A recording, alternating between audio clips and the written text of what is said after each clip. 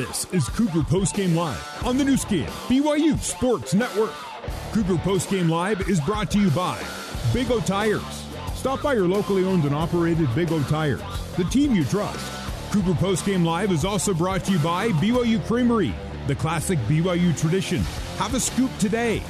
Now, here's the voice of the Cougars, Greg Wrubell. BYU shut out a team in the season opener, came here at LaVell Edwards Stadium back in 1986. BYU gains 257 yards to Sam Houston's 185. The passing yardage almost even. BYU 145, Sam Houston 147. BYU out-rushing Sam Houston 112-38. BYU 12 first downs to the Bearcats 11. On third downs, BYU struggled to 5 for 17. The Bearcats struggled to 2 of 14. BYU ran 67 plays. The Bearcats ran 57. BYU 3.8 yards per play to the Bearcats 3.2. We'll head down to field level for player interviews after this. Final score, Bearcats fall to BYU by a score of 14-0 on the new skin, BYU Sports Network.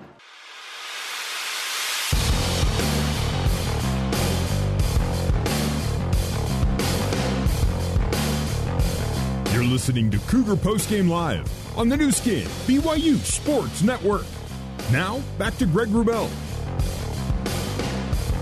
BYU 14, Sam Houston no score. BYU's co-leading tackler tonight, Ben Bywater, joining us on the sideline. Ben, good to have you on tonight. Hey, Ben. Thank you, fellas. Appreciate you having me. All right, pitching a shutout. We talked about how it doesn't happen very often. In fact, you got to go back 9 years to find a BYU shutout. You got to go back 11 years to find a shutout against an FBS team. And you got to go back 37 years to find a season-opening shutout. So kudos to you and the D, Ben. I appreciate that. The boys played hard tonight, so I'm really proud of, the score and, what we were able to do out there. All right, Ben, I want to take you back to a play, and I'm hoping that you remember it. You should remember it because it was a critical third down and about 2. The academy. Yeah. You had a wide open look up the middle. I saw you fire off that linebacker position up the middle. I want you to walk our listeners through that moment. Is that a read and react, or is that a defensive play call for you to fire that gap? So I had man coverage on the back, and then obviously you got a gap, right? So I had the A gap, and then it opened up. I shot it, and I tried getting a bigger piece on him, but I was able to chip in on the tackle, and we were able to hold him. So that was beautiful. Yeah, I appreciate that. It was definitely part of the scheme. So I tip my hat to Jay Hill. He's got us in the right position to make big plays. Ben, there will be better nights for the BYU offense. In the meantime, if you don't feel things are going the way they want it to do, what's your guys' mindset as a collective there? Yeah, I'm really proud of, what offense was able to do. Obviously not their best night. I'm sure there's a lot of plays they left out there that they'd like to get back, us as well on the defensive side. But, that's how football is, right? Not every night's going to be your best night. So we just got to rally together. It's not pointing fingers. It's, hey, we're playing complementary football, us and them and special teams. So when all three phases play well and play together, we're in a good spot. So I know they're going to improve. I know next week will be a different story. How important was it that you guys come out and show defensively, Ben, and just prove to yourselves and prove to Cougar Nation that the new staff hire and the new personnel is playing really good defense? Yeah, I'm really proud of the way the boys played, and really it's our coaches put us in great positions. I'm very impressed with how the whole defensive staff has come in and just really just drilled into our heads. We can change the game, we can be aggressive, we can put the game in our hands and make big plays. So really, Jay Hill, everybody, Justin Enna, he's a linebacker coach for me. So, he's done a great job getting us in the right place. All right, speaking of big plays, your man J-Rob made a couple of them. Maybe we'll talk with him here in a bit, but Jacob Robinson was big for you. Yeah, J-Rob is the freaking man. He 2 picks, one-hander, that's tough to do. So he does that in practice every day. I'm not really too, surprised by that. So he's the man. All right, we're going to talk with Jacob next. Ben, thank you for the time tonight. Yes, sir, guys. Thank you. That's Ben Bywater. We're back with Jacob Robinson in a moment on Cougar Postgame Live, brought to you by Big O Tires. Stop by your locally owned and operated Big O Tires, the team you trust. More with Jacob Robinson after this on the new skin, BYU Sports Network.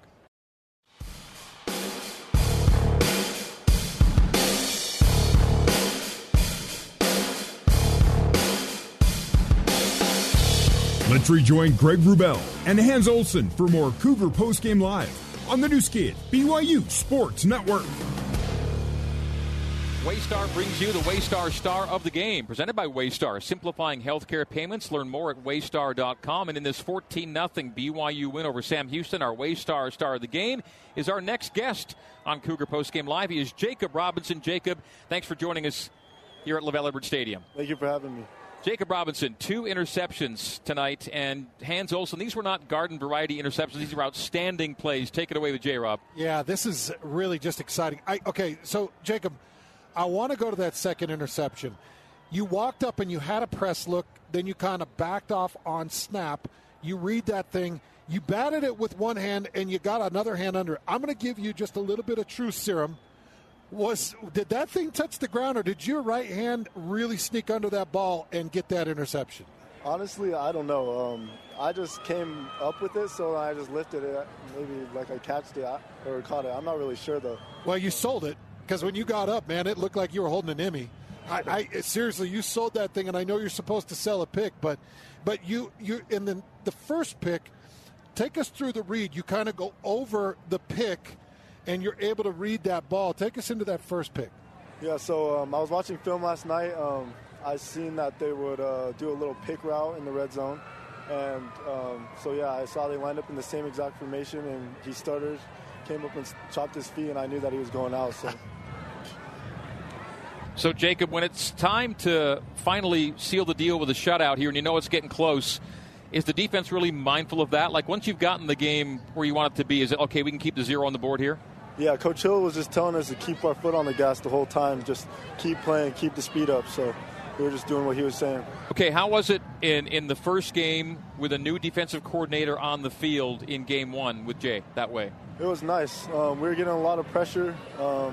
They were throwing the ball up. He didn't really look comfortable back there, so throwing off his back foot a lot. So it was nice. Well, I want you to take us into a couple of other guys. Eddie Heckard had a heck of a big play near the end of that game. I thought Camden Garrett stepped up big. Take us out to the rest of the backfield and how you feel your whole position group played.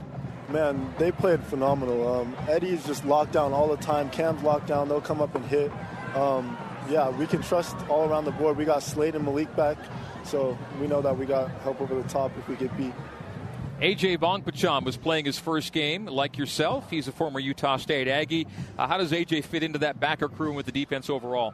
Oh, he's fitting perfect. I like being out there. He talks a lot. He'll come down and bang someone. So, yeah, it's really nice to have him out there. We talked with Ben about how shutouts are kind of few and far between. No matter what time of year, no matter what type of opponent, it's hard to throw a 0 out there. Are you mindful of just how hard it is? You've been doing this for a while.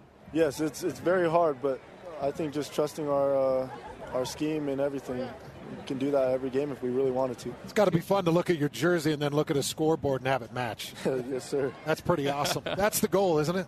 Yes, sir. Always. How'd it feel to be back at LaVell Edwards Stadium with 59,000 people tonight? Oh, it was great. Off-season was very long, so it was just nice to be back and just playing with my brothers. So you go back to preparations for Southern Utah. You guys kind of hit the ground running. Do you start Monday morning? Is that when you get going in Southern Utah preparation? Yeah, we'll start Monday. Yeah. Jacob, nicely done tonight. Those are career interceptions, 5 and 6 for you, part of the big shutout. Congrats and thank you. Big game. Thank you. I appreciate it. All right, Jacob Robinson on Cougar Postgame Live. We're back with more from Field Level after this on the new skin, BYU Sports Network.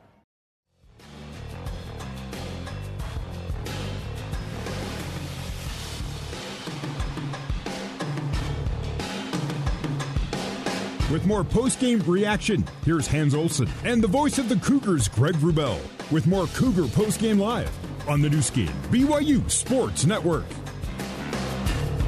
Post-Game Live is brought to you by Big O Tires. Go to BigOTires.com and make an appointment at one of 50 locally owned and operated Utah locations. Big O Tires, the team you trust. BYU 14, Sam Houston no score. These were the Sam Houston drives tonight. Punt, punt, punt, punt, punt, punt, punt, halftime. Ooh. Interception, interception, punt, punt, punt, interception. Ooh. All game. BYU linebacker A.J. Vongpacham joining us for the first time as a Cougar. A.J., Greg and Hans upstairs, how are you? What's up, A.J.? Good, how are you? Very, very well. Well, you got your first game as a BYU Cougar at LaVell Edwards Stadium, and you make it count in a shutout. Your thoughts on the evening? We just try to come out here and do our job at the end of the day, like you mentioned, and we have many areas of improvement, but at the end of the day, when you can hold them to no points, it's not a bad day at all. Well, this is your first taste of LaVell Edwards Stadium and Cougar Nation on game day. What'd you think, man, of this crowd and these crazy fans out here? It was truly electric. I mean, I've been here one time, as the opposition, but it's definitely a lot better being on the home side of things. But no, it just gives a lot of juice, and the fans are awesome. AJ, in your first game, 5 tackles, one of them solo, half tackle for loss, and a quarterback hurry. And another former Aggie we just talked to a moment ago, Jacob Robinson, was big time, ended 2 drives with those picks. Yes, sir. No, he came in big when we needed him, and at the end of the day, he's a baller and has been doing that ever since he was at Utah State. So. Hey, take us into the position group room with Justin Inna and just that linebacking core. What type of coach is Justin Inna? What type of energy does he bring? Yeah, no, he's an awesome coach, and he's a big reason why I came here. At the end of the day, he's going to hold you to a high standard, and he pushes us to be the best that we can be at the end of the day. You worked against this BYU offense for the last month in camp. What do you think is still in store for this BYU offense once they get their feet under them and get rolling a bit? No, yeah. Going against them every day for the past month, they're amazing. They're one of the best I've played against, and, they got playmakers all over the field. So, I have nothing to worry about. And, even throughout the entirety of the game, there was nothing to worry about. I knew they were going to, keep pushing and, keep pounding. So, AJ, a couple things. I like Jay Hill's defense and what he was doing. He brought some interesting corner blitzes, and he definitely brought some pressures. And then I saw you lining up at that defensive edge position in some of those pass plays and trying to get the pressure. When you just compare Jay Hill's defense and his aggressiveness to the defenses that you've run, is there a substantial difference in the way Jay Hill calls a game? Yeah, I would say, there have been some similarities in defenses that I've played in the past, just in terms of, a huge emphasis in stopping the run and then, pressuring them when, they get behind the sticks. But, he does an amazing job, and, he's a great coach and a great play caller.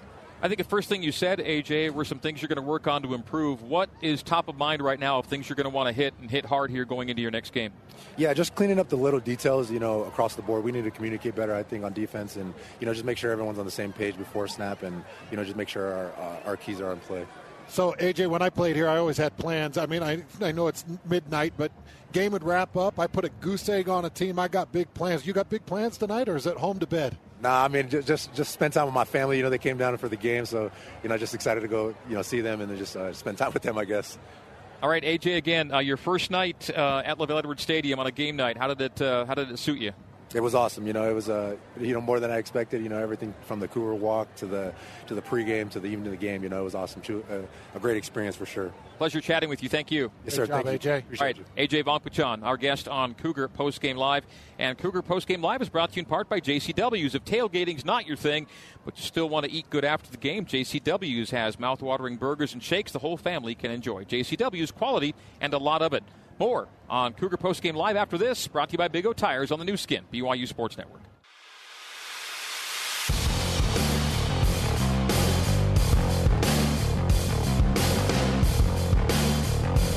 You're listening to Cougar Postgame Live on the new skin, BYU Sports Network. Now, back to Greg Wrubell.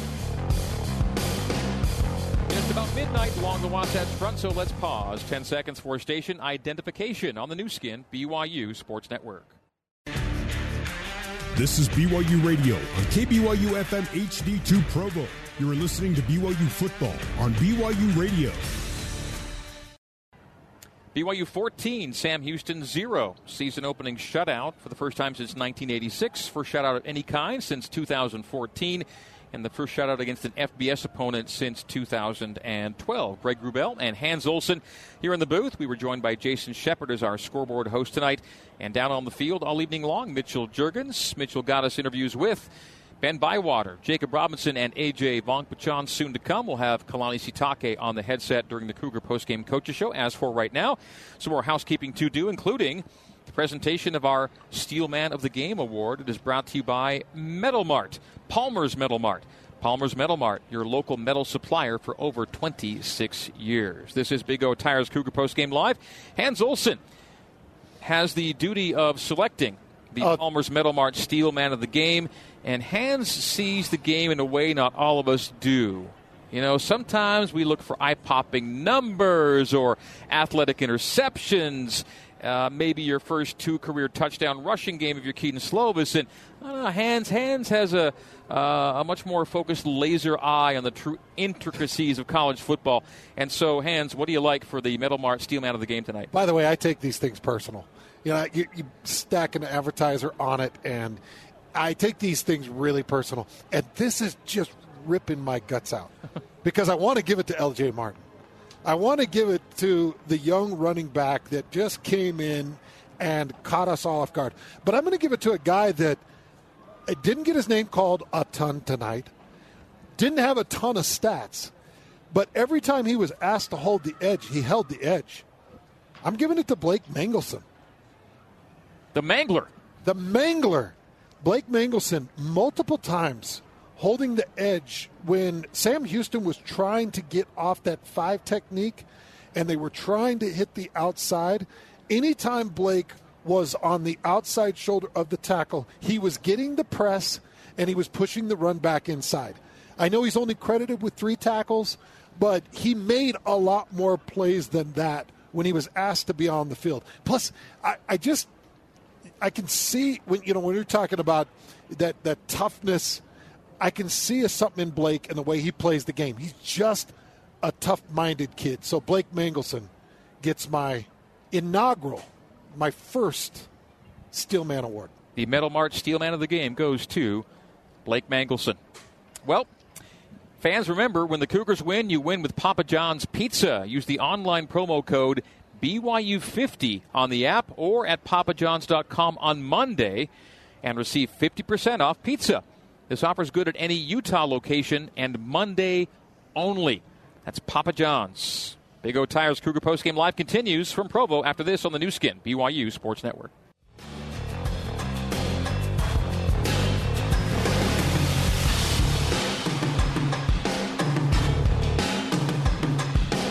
With more post-game reaction, here's Hans Olsen and the voice of the Cougars, Greg Wrubell, with more Cougar Post-Game Live on the new skin, BYU Sports Network. All right, so BYU 14, Sam Houston no score. The head coach of the Sam Houston Bearcats is Casey Keeler, and Coach Keeler spoke to the media moments ago. Let's find out what he said. Coach, from there.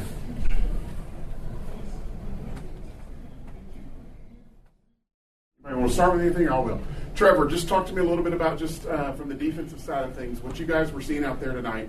Yeah, just kind of going throughout the week and looking at film, like I said, and prepping for this week. Like I said, it's nothing new that we saw. Like everything that we seen on the field here today, we've seen it all throughout the week, and it's important for us to just make sure we handle our assignments, we get our call and line up and play football like we know how to play, so we compete. So just seeing it out there on the field, like I said, it's nothing new. Just making sure we get lined up and play hard, just like we know how. From your standpoint, I mean, it was a 7-0 game for a long time. So every single time you're going out there, y'all are a stop away from potentially being right back in this. What was it like going out there with that mindset? Just real briefly, we'll interrupt this to let you know that, of course, that's not Coach Casey Keeler. It's one of his players. Not sure which player it was, but we'll let this go for a little bit more, and maybe we get Coach Keeler here. Let's let this roll. I think that's the mindset you need to have, just kind of every drive, every play, every game. Like I said, every play is important, every drive is important. And just for us as a defense, our job is to get off the field and get the ball back to the offense. So regardless of what the circumstance is, our job is to get off the field. So that's just kind of our mindset. That's the mindset we got to have every time. Is it playing? Kind of along the same lines, Keegan, just, even though y'all weren't getting the results offensively, for a long time it was 7-0, and you knew that every single drive was an opportunity. Just talk a little bit about what the mindset, the focus was for you guys on the offensive side going out there. Yeah, the defense played great. As an offense, we need to play cleaner, and that starts with me. And so we just got to make the most of our opportunity. We did it. What were you seeing from BYU defensively? We saw what we saw on film. We were watching Weber State film because their head coach is now the DC here. And, we saw everything else that we saw on film. We just got to capitalize and play cleaner. Any other questions for the players? Good. All right. Thanks, guys. Appreciate it, guys. Thanks, guys. All right, that was Keegan Shoemaker and one of his teammates. It could be that Casey Keeler will speak next. We'll take a break. We may hear from both Coach Keeler and Keaton Slovis as we continue with Big O Tires Cougar Postgame Live on the new skin, BYU Sports Network.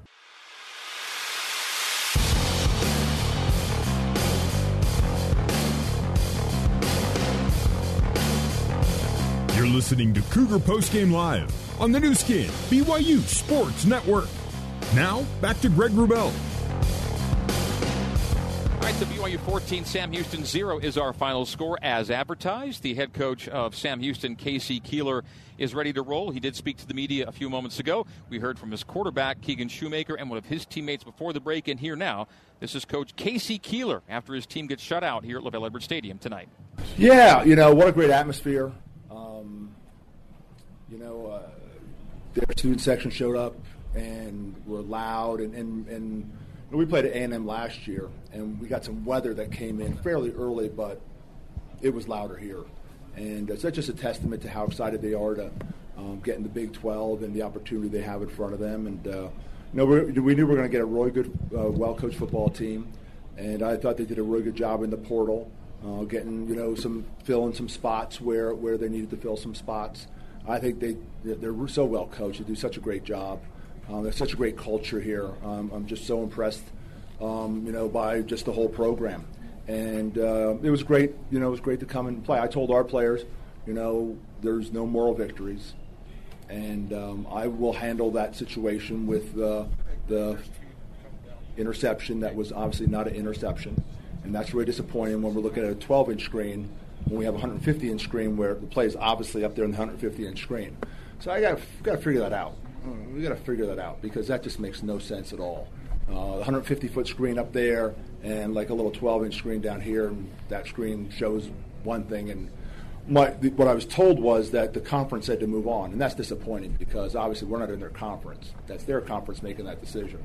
And it's a 7-0 ball game, and we have a chance to pin them down, and maybe have the ball on the 5-yard line instead they're getting the ball closer to midfield. And so that was a big turning point. But we didn't play clean enough to win, and that was the bottom line. I said, if we win on special teams and we play clean, we're going to win this football game. And we didn't. We didn't play clean enough, and we didn't play well enough on special teams. So there's no moral victories. Yeah, we played hard. That's who we are. That's just what we do. But we're going to have to battle to, get this thing fixed because obviously offensively we have to do a better job getting points on the board. So disappointing. Especially with the fact that there was, that situation that sort of taints some things a little bit, but not taking that away from their coaches or the players, not even taking away from the referees, because quite honestly, it seems like that was a conference decision to move on, because we were thinking of every possible thing we could do to figure out, like, we all see it right there. How can't we figure out how to get this thing right? So it wasn't on the officials. The officials were told to move on. So obviously someone above them has to figure it out. They actually put them in harm's way because obviously I was pretty irate, and they could understand why I was irate because it's right there on the field. It's right there on this big jumbotron. It's really beautiful. It's probably pretty expensive. Why don't we use it? So anyway, anything else? Questions? Just how do you feel about your defensive performance? I mean, these guys battle. And I have a good football team, and I thought going in I had a good football team. I thought they were going to be improved on defense. I really liked the guys they added to their defense. I know they really struggled last year statistically in some of the areas. New D coordinator's a proven guy. He's really good. And I thought those kids played really hard. But if you look at the transfer portal, I thought they really improved their team defensively, and that showed out there today. Can you walk me through in the third quarter? You had a promising drive intercepted in the end zone, and then you had the block kick that was brought back on yeah. Walk me through this. Yeah, I think we were a hair offsides, and it sounds like we were, and so it was a proper call. We were offsides, and so the block punt the block field goal didn't count, and I guess there was a penalty downfield. So it's a shame. That could have been a big turn, but I usually stand on line of scrimmage. I didn't see that one completely because I was talking about some other things about if we hold them here, what we're going to do offensively next and those things. And all of a sudden I see the boom, and I'm pretty excited that, we might have had a chance to, score there. But, my guys did say that we were definitely offside. So, Were there any adjustments you guys tried to make second half on the offensive side to try to get something going? Yeah, we tried to, play with a little bit more tempo. It just seemed that the game was moving a little bit too fast for us. and I thought their crowd noise was hampering us a little bit. And we, everyone does. My legendary coach that is in the Hall of Fame said you can't simulate a football game. You do everything you can to try to simulate a football game. That was really evident early.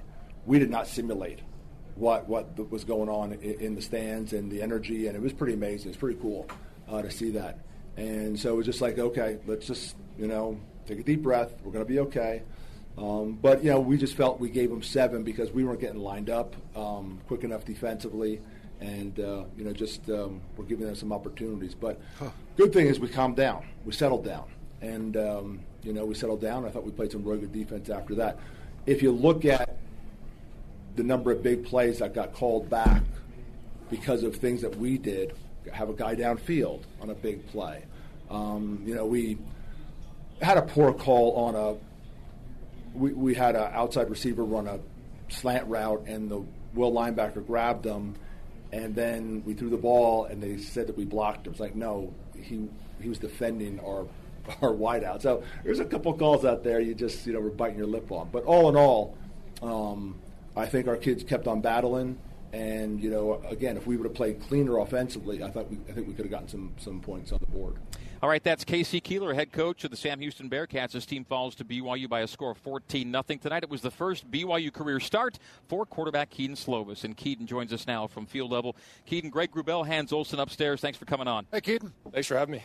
Hey, let's start with this. You're on the Coaches Show Tuesday night this past week. And during the interview, I said, hey, you got all these passing touchdowns. Rushing touchdowns. You were still looking for your first one. And you said, yeah, well, we might have something for you. And then we get 2 from you. So is this what we're going to expect every game? It's in the arsenal now, I think that's for sure. But, I didn't want to say too much. But back in my mind, I knew Coach Mitchell and Coach Rod said, hey, this might be the week. They kind of knew, too. I haven't had a rushing touchdown. So they kind of threw it out there and was like, hey, this might be the week. I think it will be the week. And then first one got in. And the second one, a little less glamorous, but a rushing touchdown is a rushing touchdown, so I won't complain. By the way, you're the first BYU quarterback with multiple rushing touchdowns in a game since Zach Wilson 3 years ago. So there you go. I'll take that.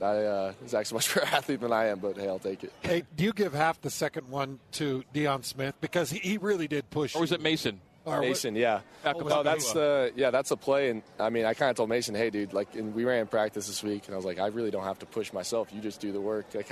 I'm just along for the ride, and the guys up front did a great job.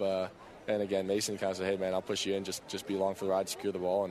And next thing I know, the yard in the end zone is pretty sweet. When he does that, do you feel that pressure in your back really pushing? Oh, yeah. But it's not like I'm getting hit. It's a nice counterbalance. We did the first push without it, and I think right after that one, we're going to do it with the push this time, and we all kind of knew. I kind of told Kalani, hey, we should review that last one. I think I got in. He's like, it doesn't matter. We're going to get on this one. I was like, yeah, that's true. So confidence knowing that Mason's back there pushed me is pretty nice. So the tush push is play design, right? Part of the play design? It is. It's a shout out to A-Rod. He's a new one for him. Kind of took it from the Eagles a little bit, but it worked out. Love it. All right, so you go 20 for 33 for $145. No picks in your first career start. Just your thoughts on how you settled in and how the offense performed as a whole tonight. Yeah, obviously we're happy to get the win. We're not super pleased with our performance as a whole. We expect more and more production, but any game where you win by 14 points, don't have any turnovers, you got to take it. And I think, too, we hit a few of those downfield shots. Maybe we clean up some of the penalties, and we feel a little bit better about some of those drive killers, and we're looking to clean up next week. Yeah, Keaton, take us into some of those pre-snap movements that seemed a little disorganized and even led to a timeout with 6 seconds into the second half. What was happening in those motions that was taking so much time to get settled and snap? A few of them we got to be dialed in. I think, signal operation and stuff, the guys were lining up not correctly, and that's on us as players. And if there was one time we went out of change of possession, and the clock was at 10 seconds by the time we got on the field, and we weren't really alerted to that. So I think that was kind of just sometimes how it goes sometimes, and kind of an unfortunate deal. But that's something that unfortunate happened this week, but we're glad to get cleaned up and kind of have it happen to us this week instead of down the road. And you already hit it, but there were a number of plays that were chain movers that were coming back after penalties. You had some plays that you made that you didn't get to take advantage of. Yeah, it's always frustrating, and third downs are tough enough. And then, we had one third down with the man downfield. We line up wrong on, on the play. It's not on Isaac, and we move the chains then, and we lose the down, so we get a chance to convert third down. And then after that, it's 3rd and 15, 3rd and 20, 3rd and long, and again, like you gotta put yourself in a better position to succeed on third down. And again, it's hard to do it twice too, especially when you do it the first time you get a penalty. Hey, tell us about L.J. Martin. It really caught us all in the booth by surprise. We were expecting Aiden Robbins to go out there and be the punisher, but here comes L.J. Martin and busts off some fantastic runs, showing some power, showing durability. Did you see that coming from L.J.? Oh, yeah. I think everyone on the team was kind of ready for it. He's super impressive, and I think the thing that's most impressive with him, he's obviously a great runner. You guys saw it tonight, and runs hard and hits his hole hard. He sees it really well. He's just a natural back, and I think for me, he's just done such a great job picking up stuff mentally, pass pro, and just understanding what we're trying to do up front and understanding the calls. Usually as a true freshman, especially when you don't come in the spring, that's somewhere where they kind of struggle, that I've seen at least, and he's been really seems a vet. He seems like he's much older than a true freshman who's just got here in the summer. You didn't have two of your top weapons tonight with Keanu and Cody not playing. How much of a difference do and can those guys make to what you want to get done as a team? They can do a lot, and we feel pretty good about the receiver room. We feel pretty deep. We expect the guys who played today to do a lot for us, and I thought they did at times. But it will be nice to have those guys back. Keanu's like the leading receiver career-wise here that we have, and Cody's obviously a guy who's done so much for the program. So having those guys back will be huge. And the nice thing too is I think we probably could have pushed them this week. I mean, you can ask Coach, but we'll have them back hopefully soon. What are you most eager to get to work on when this one gets put to bed? I think just get everything cleaned up as a team, and there are a lot of shots too that we took that we just got to find a way to make it work, and that comes with reps and repetition and chemistry, and also down up stuff that works well. You got to give them some credit too. I think last year they were a top 10 defense in FCS. Obviously, it doesn't get as much pub as FBS football, but they're a good team. We got to give them some credit. But again, I'm excited for the next week game plan and to refine it and hopefully have it show up on Saturday. So, Keaton, Sam Houston doesn't log a sack in this game. Just as far as sitting in the pocket and how your body feels right now, how did you feel like your protection sat, and how did you feel like your guys up front did? I thought they did a great job. There's probably one or two plays that we could clean up a little bit, but that's a play where I can get out of my hand, throw it away, or try to scramble and make a play too. But I thought they did a great job. That's a unit I've definitely had a lot of confidence coming into the season. Got a lot of different players with a lot of experience, and it's come together pretty nicely as a unit. On your first drive of the game tonight, you passed 10,000 career passing yards. You're the sixth active FBS quarterback to hit 10K plus. Was that a meaningful moment for you, or a meaningful number to you, now that you're in your fifth year of college football? It is. I kind of forgot about it, to be honest. But it was on the chase play that you threw on the sideline just around to set up the first and goal, I think. That makes sense. That kind of totally forgot about that number. You guys mentioned that. I was mentioned to me in the on the show with Kalani. It's super awesome, and again, it's just a testament to the guys around me. Like, I threw the ball chase at 5 yards, and he takes it for 30-yard completion. So definitely makes my job easier, but it's pretty cool to look back, and I'm happy that I got to get that number here. Well, last thing from me, Keaton, then we'll give it to Hans to wrap it up. But you got to be in the stadium a few times during camp, and sometimes there were some fans in the stands to give you a little bit of a vibe. But you got a night game on a Saturday night here at LaVell Edwards Stadium with 59,000 people. Kind of gauge it with the things you've been through as a college quarterback, how good it felt atmosphere-wise tonight. Yeah, that was one of the better atmospheres I've ever been a part of. I was only part of one home sellout, and that was at Pittsburgh against West Virginia. There were a lot of West Virginia fans there in the backyard brawl. So this felt like a true, I don't know if it was a sellout, but it felt like the stadium was full. We striped it, looked sick, and I actually had the option at the coin toss. Kalani's I was like, where do you want to defend? He's like, hey, tell them wherever. And I was like, I'm going to put them close to the rock so we can make some noise and just be disruptive. And the rock came through. I was proud of that. So, Keaton, you get things wrapped up. You get the big win. What are the plans for the evening? Get some sleep, see my family. The only thing I don't like about these night games, it's a great atmosphere, but it's pretty dang late. So I'll go to sleep, get some food, and got to probably watch the film. I won't be able to sleep until I watch that. Hey, jump in the car afterwards. Turn on Greg and I. We'll take you home, man. Sounds good. I'll put you guys on. Thanks, Keaton. Thank you, guys. Appreciate it. All right, congrats on win number one. That's Keaton Slovis. We'll come back. The head coach of the Cougars still to come on the Cougar Postgame Live broadcast from LaVell Edwards Stadium. Stay with us.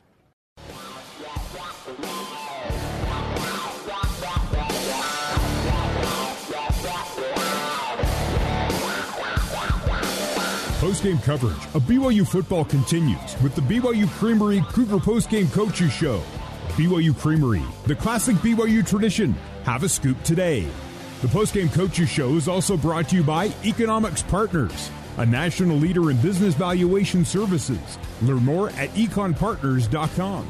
Let's rejoin the voice of the Cougars, Greg Wrubell. Time for the BYU Creamery Cougar Postgame Coaches Show. BYU defeats Sam Houston by a final score of 14-0. First shutout in a while and first home shutout in a long while. You go back to 1986 for the last home shutout. It was against Utah State, 52-0 back in the day. All right, Kalani Sitake, BYU head coach, is on the headset. Kalani, can you hear us? Maybe not yet.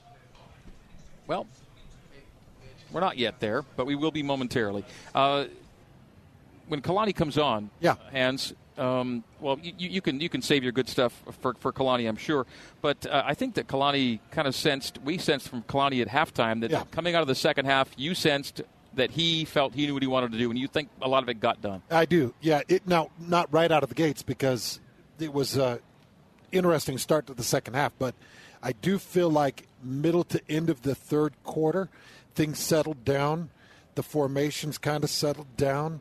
They started putting it in L.J. Martin's hands, and that felt like more of a Kalani Sitake finish to a game. So you could hear the angst in his voice. When he was leaving at halftime, he was not real happy with some of the motions and some of the things that were happening, delay of games and not being set and ready for the ball to snap. But it was apparent that started to get squared away again, middle to end of the third quarter. So I'm sure he's pleased with that. Greg Wrubell, Hans Olsen here in the broadcast booth. Kalani Sitake will be joining us from his locker room area. Kalani, can you hear us? Well, we think he's there. Is it on? There we got you. Hey, Kalani, can you hear us okay? Yep, got you. There we go. Good stuff. Well, Kalani, congratulations on a 7th season-opening win and your 8th game as BYU head coach. Thank you. It wasn't pretty, but for the defensive guys, it was really pretty, but I'm just glad we got the win. I thought we had, I don't know if you heard the press conference. No, we did not. Yeah, I felt like we had way too many long faces in the locker room, which is a good sign that if you win and guys are upset about the way they perform, specifically on the offensive side, that's a good sign that I've seen this offense play much better. So against this defense that got the shutout. So we need to find some way to get back to our old selves and luckily, we were able to get the win, and so we find, for me, it's like I have a lot of trust and belief in our guys.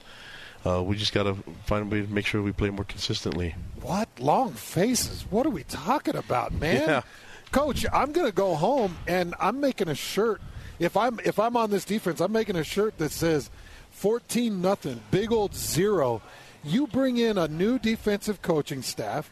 You bring in a bunch of new defensive personnel, and they pitch a shutout, Coach. You know, I've been a part of a lot of defenses, and I haven't seen a lot of shutouts. It's not easy whether it's Sam Houston or any other team. You've got to be really proud with that big 0 that was on the scoreboard. Of course, and I want to make sure that we praise the guys that did it right, and that's the defense played lights out. They played lights out. I was really pleased with the way they tackled. I mean, the fact that we were so physical during fall camp, and it paid off in the way that we tackled. And we used a bunch of different guys, even in defensive backfield, especially at safety. I thought they came in and did a great job with assignments on football, played with great technique. I can't complain about what they've done. I think for the amount of times that we've put them in bad situations and try to get, with our offense, we punted so many times. I'm glad Rico flipped the field for us, but we've got to get things better on our offense. They know that, but I want to make sure that they are happy with the win. They obviously can't be happy with their performance, but you got to be happy with the win, and then you know that you can make improvement from week 1 to week 2. And we've seen this offense, like I said before, that have been explosive and put up a lot of big plays on this defense that just got the shutout tonight. So we've had some really good back and forth. I think that obviously the defense had a better showing tonight, which is we're really fortunate that happened. But for your right hands, for all the new scheme, the new system, the new techniques, and some of the new bodies, I thought Jay and his staff did an amazing job. We played some really good special teams, except for the one fake that I insisted on getting. So, whoops, that's. But I'm glad the defense was able to respond. I just like the demeanor and the overall attention that the defense has. There's just a sense of urgency to go make a play. When the failed fake punt happened, I didn't see a bunch of guys like upset about it. They just got on the field and went ahead and just got the ball back for us. And Jacob Robinson, Eddie Hecker, those guys played great games. Cameron Garrett played great games. So all those guys did an amazing job, and I'm glad that Jay and his boys played well tonight. Ryan Rico's always been one of the best punters in the country, but sometimes he doesn't get enough punts to show up in the averages. And in some way we hope he doesn't, but on a night like tonight, it's tough to average 53.2 on 9 punts. But that's how consistent he was tonight. He was booming. He had a long of 65. He had a 64. And he really never gave Sam Houston the short fields they might feel they needed to get back in the game. They did have the fake punt that did give them a short field, but then J-Rob snuffs that out with the pick. Either way, Ryan was exactly the weapon you need him to be as a field position guy.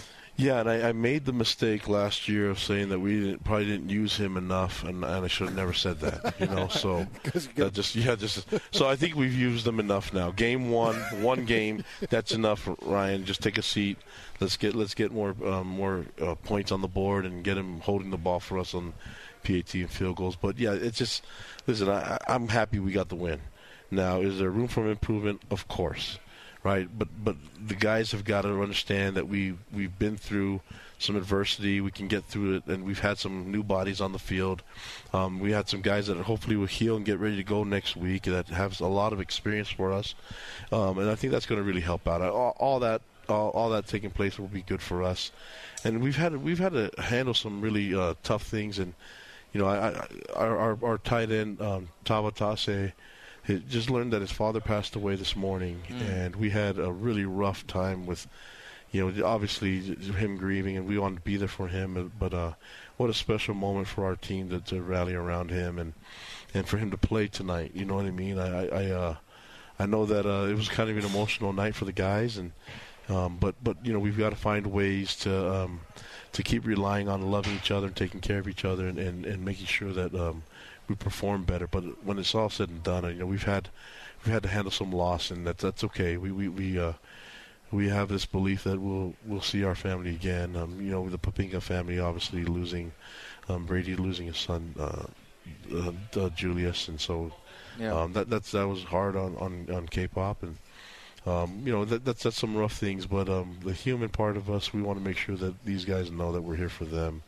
Football is a fun game and all that, but more than anything, I was really happy to see the brotherhood stick together and rally around their guys, and we rallied around and got the win. So I think we'll find ways to perform better next week. I'm looking forward to it, and looking forward to getting. A-Rod and Fessy and the group are going to go to work right now, so we got to find ways to get better. I know that you present game balls in the locker room. Did the guys you mentioned tonight? Did they factor into game ball presentations for more than just football? What was that like tonight when you were doing that? I mentioned Jay Hill. So we highlighted 3 people, Jay Hill, Jacob Robinson, and Ryan Rico. Okay. And I thought those guys played really well. I thought, L.J. Martin did some really good things too. And taking care of the football, the offense did that. So I was happy that they took care of the football. We didn't give up didn't give up any turnovers, which is nice. But like I said, I think we're at BYU, so everyone thinks offense first. So there's not a lot of happy people, but I promise you we'll get it fixed. Hey, Kalani, how do you decipher who's going to get those carries? L.J. Martin ends up with 16 carries. Aiden Robbins has 7 carries. How tough is it to make those decisions, and what really leads up to that decision? Well, I think when LJ was in the game, is just looking for a spark and someone that can do that. And I sometimes that puts too much attention on the guy that's carrying the ball, when it's the guys up front blocking that could really help us out too. But I think once we had some momentum, he was actually seeing the field really well, and Sam Houston does some unique things on defense, and so I think he was seeing it. He was seeing a lot of the open gaps, and the proof is what he did with the ball. He ran for a lot of yards and took care of the football, and he ran physical. And I think we have those 3 guys can run the ball. I think when you have LJ and Aiden and Dion, those guys can run the ball. So sometimes we're going to need it by committee, and sometimes we're going to rally around one guy that we feel has got the hot hand. It's just nice having 3 guys that we know can play, and as soon as we find out how soon Folau, Hinckley, Rapazzi can get back, we'll have to evaluate that. But I think we have a lot of capable guys that can carry the ball. We just need to find ways to get big plays from the run game as well. And you had some big plays or big play guys in the pass game not go for you tonight in Keanu Hill and Cody Epps. Yeah, I mean, those guys have played so many snaps for us, especially Kibo has done so many things for us. He just wasn't feeling it, and neither was Cody in pregame. And then I think Cody would have done, and Kibo would have played if we not held him out, and we just felt like they weren't ready to go. Our training room felt like, hey, would be putting him at a lot of risk, and so I think that was a little bit of a change up, and having those guys could be helpful. But I thought the guys that played in there did some really good things too. I thought Darius and Keelan and Isaac did some good things. We just got to find ways to get consistent. It seemed like when we were getting momentum, all of a sudden a penalty. Yep.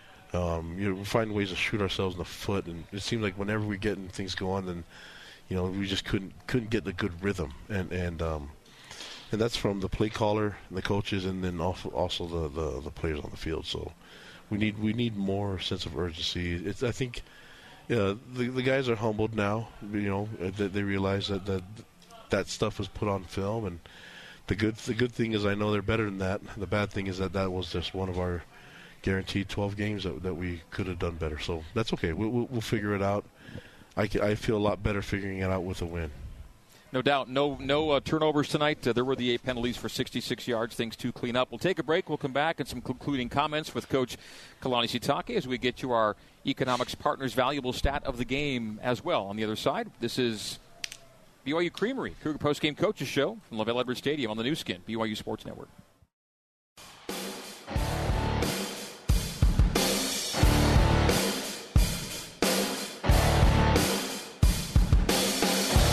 You're listening to the Cougar Postgame Coaches Show on the new skin, BYU Sports Network. Now, back to Hans Olsen and the voice of the Cougars, Greg Wrubell. All right, the BYU Creamery Cougar Postgame Coaches Show continues, visiting with Kalani Sitake. His Cougars defeat Sam Houston by a score of 14-0 tonight. Kalani, we share with our audience already all these numbers, but we'll give them to you now, too. Some shutout stats. You okay for these? Yeah, let's do it. All right, last BYU shutout for tonight came against Savannah State in 2014. That was 64-0. So this is, of course, your first shutout as a BYU head coach. The last FBS team BYU shutout was Hawaii in 2012, 47-0. And the last season opening shutout came here against Utah State in 1986, 52-0. So it's been 37 years since a season opening shutout, and it came here at home. Hey, Kalani, did you notice none of those were during my time on the defensive side?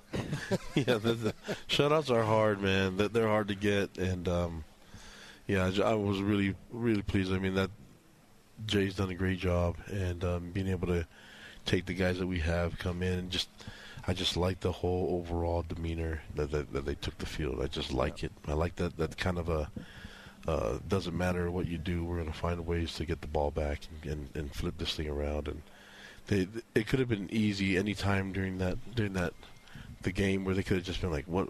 We need some help here," but these guys didn't care. They're looking for ways to score too. They're just like, let's get some turnovers, and I like that overall. I think Hansi said it before during the break that all those coaches have done an amazing job, and I'm pretty proud of them. Sione Poha with the D tackles, and K-Pop with the ends, Justin End with the linebackers, Gennaro with the corners, and Jay's done a great job with the safeties, especially considering not playing with 2 of our safeties, with injury.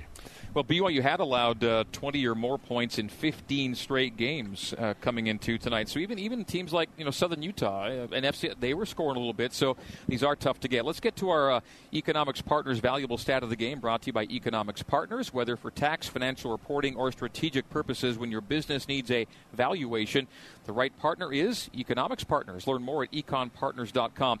And we're going to go with third down defense tonight, Kalani. Sam Houston was 2 of 14 on third downs, and both third down conversions came on the same drive. And so you were getting off the field more often than not tonight. Yeah, just I felt like Jay was really on one, man. He was feeling it. We talked about the rhythm on the offensive side and how there was a lack of it. Jay had things. He was on top of it. He was focused. He knew when to bring pressure, when to drop in zones, when to play man, when to do different zone pressure. I mean, he was on it, and I liked that when I saw him in the zone. Just didn't have to do anything. He had it all in control, and man, just really proud of the way that they performed, and proud of the way that he called the game. I was really impressed with it. So, back in the playing days, you get done with one of these late games, and you'd go home and you'd beat your head against the wall, and you couldn't sleep, and then you'd end up watching some TV shows. As a coach, you get done with a game like this, are you able to go home, do you jump back on film? Do the coaches jump on film? Like, what happens after a game like this with the staff? I promise you all these coaches will have this game watched by the time the sun comes up. So that's just kind of what coaches do. It's never one of those things where you're like, hey, let's just sit on it. For me, it's like I want to find out, was that a PI that I saw? Was that a hold that they called that they missed? Was it a face mask that they missed? You know, there's a lot of different things that I want to watch and see. I want to find ways that we can improve. I want to help out our team. So all those coaches, I'm pretty sure A-Rod's on it right now on the film, and I'm sure that whole group's trying to figure it out. I'm like I said, I have a lot of confidence in these guys. Obviously, they're not happy with the performance. On the other side, defense is really happy, and they should be. But there's a lot of things that they know they could have done better too. We had a lot of big plays, man, because they're doing so many quick throws that I was. Me and Jay were just thinking that a pick six is coming soon. We just could feel it, you know. And the fact that we didn't get it this week, hopefully we can get it next week. Well, his corners played good, Kalani. They really did, and I know they played well in coverage, but, man, they tackled well. That's what I was really excited about. Jacob Robinson, by the way, his career picks tonight, rather his interceptions tonight were career number 5 and 6 for him, and they were exceptional plays he made. The second one surprised me because I thought it hit the ground, but they reviewed it and gave it to him or kept it with BYU. 2 outstanding plays by J-Rob. Yeah, he's a big-time playmaker. I said in the press conference before that a lot of people didn't challenge him much since he's been here, but these guys decided to challenge him, and you know, I think he's shown that he's a big playmaker, whether he's tackling somebody or finding a way to make a big play on the interception. And his coverage, just great coverage all around. I don't think they did much on him. You know, there were some positive things on the offensive side, too. You get in the late part of the third quarter and into the fourth quarter when you start running downhill, you put in L.J. Martin's hands, and you start running between tackles a little bit, showing some power. You get down to the goal line, and you power one through. There were still some good moments from this offense.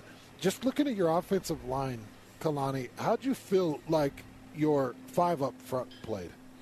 Yeah, I had to watch the film, but there's a reason why we didn't do better, you know, and I think the mistakes that we made, the holding penalties, I think the illegal chop block, I don't think that was on the running back, that was on the O-line, but overall, man, it's just like they're way better than this, you know, and we've got to play better than this. So I anticipate them fixing any of the issues and finding ways to get better and make big plays. Hey, how do you get an ineligible receiver downfield on Isaac Rex? I think there was a miscommunication between the ref and our receiver. He was saying that the ref told him he was fine as far as being off the ball, but apparently our receiver covered up Isaac. Yeah. And so when the ineligible receiver is the first to touch the ball, it's a loss of down situation. So, yeah, we made he had to be covered up. We just didn't think he would be in that situation. But yeah, there's no way he should be covered up. And I think there was a miscommunication. Was asking the ref, hey, are we good to do this or that? You know, and that was the kind of some of the issues there. All right, so you bring in an FCS team next week, and your first objective is go win a football game and improve in a lot of different areas. What really do you expect and hope to see from your guys in a week from now, Kalani? Improve in all areas, in every area from the first game. You can make a lot of improvement from week 1 to week 2. Everybody knows this, and so I'd like to think that we're a different offense than what showed up tonight, other than the guys that took care of the football, right? But the defensively, I like to think that we can be even better than what we played, because I know Jay's expecting that. And special teams, there's a lot of big plays that we left on the field that I think we could have made as well. So the goal is to get better. It's not like Southern Utah is easy. I mean, the ASU barely beat them 24-21. Yep.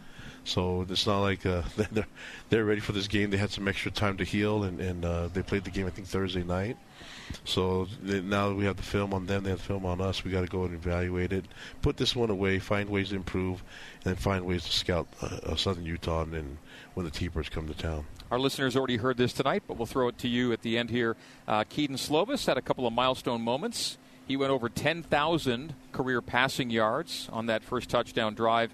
And you probably already know that the rushing touchdowns he scored tonight were the first 2 rushing touchdowns of his career in college. Yeah, I was surprised that he's played so much football, and this was his first touchdown, and then he ended up getting 2 of them. But I like to see him throw more than run. So he's good at throwing the ball. We'll get him back on track, and we'll hopefully get a couple more receivers back. But I felt like there were some really good things. We just got to get the rhythm going, and that's stuff on the coaching staff. We can get that fixed, and I have a lot of confidence that we'll get this thing back on track with our old selves on offense.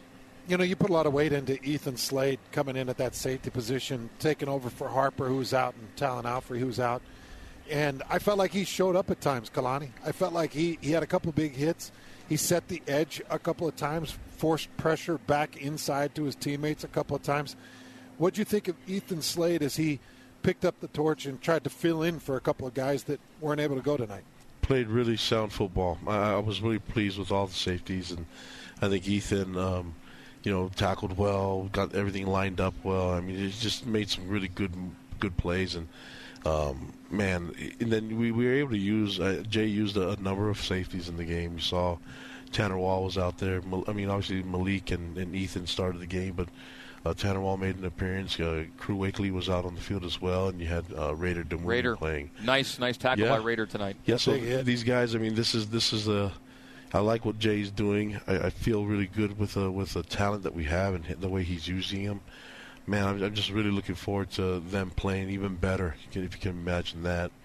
And so, overall, all 3 phases will get better, and hopefully have a way better showing next week. Kalani, thank you, and congrats on the season-opening win. We look forward to talking to you next week. Thanks, Coach. Hey, the Cougar Nation, thank you for being here. The atmosphere is electric. You guys do a great job. I want to thank all the fans. Tell them I love them, and from our football family, and we appreciate all you guys. We'll look forward to entertaining them more next week. 59,006 in the stands on a fun Saturday night. Thanks again. That's Kalani Sitake, and that is the BYU Creamery Cougar postgame coaches show. We'll come back with a couple of segments as we return into Big O Tires Cougar Postgame Live. If you want to drop us a note on the Twitter, you can use a new hashtag this year, hashtag BYUCPL. Hashtag BYUCPL for Cougar Postgame Live. So if you want to chat with us on the Twitter, hashtag BYUCPL. We'll see what comes through as Hans and I talk it over. BYU 14, Sam Houston nothing is our final score. So we got a couple more segments of Cougar Postgame Live forthcoming. Hashtag BYUCPL for Cougar Postgame Live. And we will also give you a skill testing trivia question for, yes, it is back, BYU Creamery Inside Scoop Trivia. The winner gets 2.5 gallons of famous Creamery ice cream. We'll have a trivia question coming up for you at the end of the next segment. The first of 2 segments to come on Cougar Postgame Live, brought to you by Big O Tires. Hashtag BYUCPL on Twitter. We're back with more after this.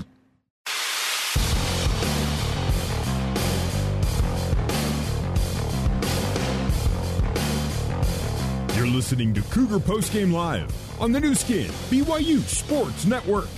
Now, back to Greg Wrubell.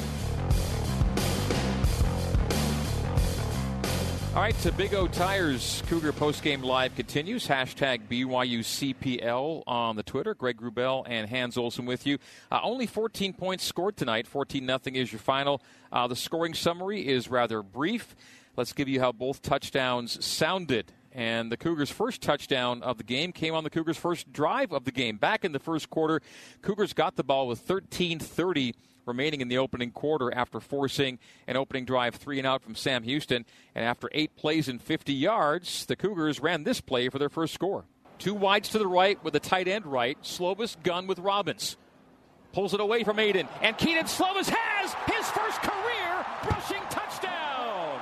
As the Cougs open on top, 6-0. First drive, first score, and yes, after 68 career passing touchdowns, that's rushing touchdown number 1 for Keaton Slovis, and the Cougs lead.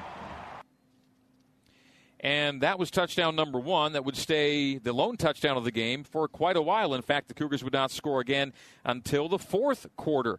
The Cougars got the ball with 4:45 left in the third after an 11-play, 55-yard drive. And for BYU, that was the most plays and most yards. In fact, for both teams, it was the most plays and most yards in any drive. After 11 plays and 55 yards, the Cougars got close, and Keaton Slovis got in again. Triple tight set, another 13 personnel play. Slovis under center. Takes the snap, gets the push, crosses the plane, waiting for the signal, and touchdown! There it is! Keaton Slovis, who had never scored a rushing touchdown in 4 years of college football, scores 2 for BYU in his first game as a Cougar. And that was it. 14 points. And that was the final score of 14-0, just like that. The 2 PATs, by the way, for Will Farron on this night, his first 2 points as a BYU Cougar. It is Big O Tires Cougar Postgame Live, hashtag BYUCPL on Twitter. And we have a question via Twitter using hashtag BYUCPL. Why was the ineligible receiver call on BYU a loss of down, but the ineligible receiver call on Sam Houston was not a loss of down? And the difference there was BYU's ineligible receiver touched the ball. And we go to the rule book, and we go to Rule 7. We go to Section 3. We go to Article 11, and we read. That's deep. That is deep. That's why I bring the rule book, my friend. You're going to learn a lot about me over the years. You're going to know that I take this thing everywhere. And it reads, no originally ineligible player while inbounds may intentionally touch a legal forward pass until it has touched an opponent or an official. So the fact that he was the legal guy and he touched the ball, that was a loss of down. So there aren't too many loss of down penalties in the rule book. An illegal scrimmage kick is a loss of down. Illegally handing the ball forward is a loss of down. The planned loose ball play, the old fumble-rooski, is a loss of down. Intentional grounding. Intentional throwing a backwards pass out of bounds. Intentionally grounding a forward pass. These are loss of down plays. Of course, we mostly talk about intentional grounding, but there's the one, and it came into play tonight. But that's why it was on BYU and not against Sam Houston. And it was a painful moment. That was a really. It was a rough play. In fact, there were multiple times tonight we talked about it in the game where a first down or a big play was taken away by a penalty, and it seemed like most of the penalties tonight for BYU were particularly punitive. All right, my former intern Jared has tweeted in using hashtag BYUCPL. By the way, hashtag BYUCPL is the new Twitter handle for our postgame comments on Twitter. CPL for Cougar Postgame Live. Jared asks as Mitch Juergens rejoins the fray and rejoins the booth. Hello, Mitch. Jared asks, Hans, on a scale of 1 to 10, how worried should fans be about the offense? 1 is not worried at all, and 10 is DEFCON 1.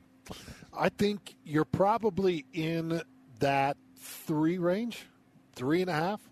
I'm just not overly worried about it. There's so many interesting things that go into an opener, especially when you're adding so many new pieces. You know, you're bringing in a Paul Miley, you're bringing in a Waylon Lapueo, you're bringing in a Keaton Slovis and a Aiden Robbins, and you're even bringing a new kid in LJ Martin. And you're trying to bring these guys in and get them in all the motions that they have, because Aaron Roderick and Fesi Sitake's offense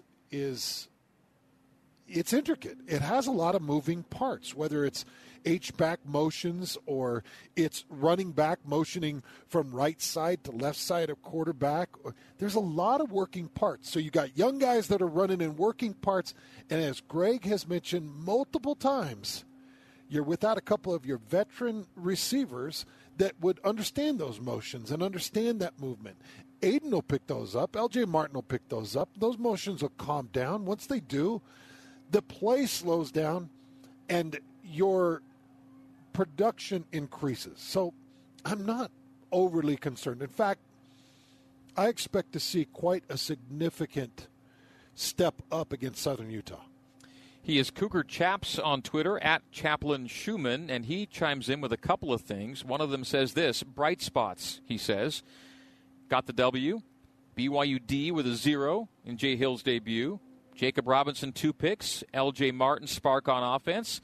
Keaton Slovis's rushing touchdowns. The defense allowed 38 rushing yards, 6 TFLs on D. Slovis wasn't sacked, and the D forced 3 turnovers while the offense committed 0. That's what he says were bright spots. And then he follows that up with a question for Hans. And his question is, did the BYU defense over-pursue at times, allowing the QB to gain some significant rush yards, and who has responsibility for the QB scramble on those plays? Okay, so I like this question.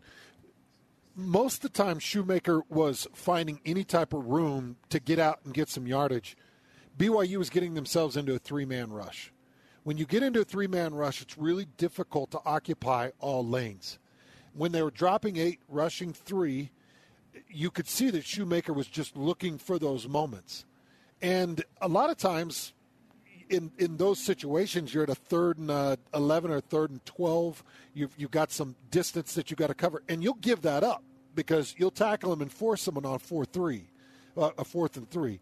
And that happened a time or two tonight. So a lot of times that was on a 3-man rush where he was just picking a lane and able to scramble out. But that's what design of a 3rd and long defense does sometimes.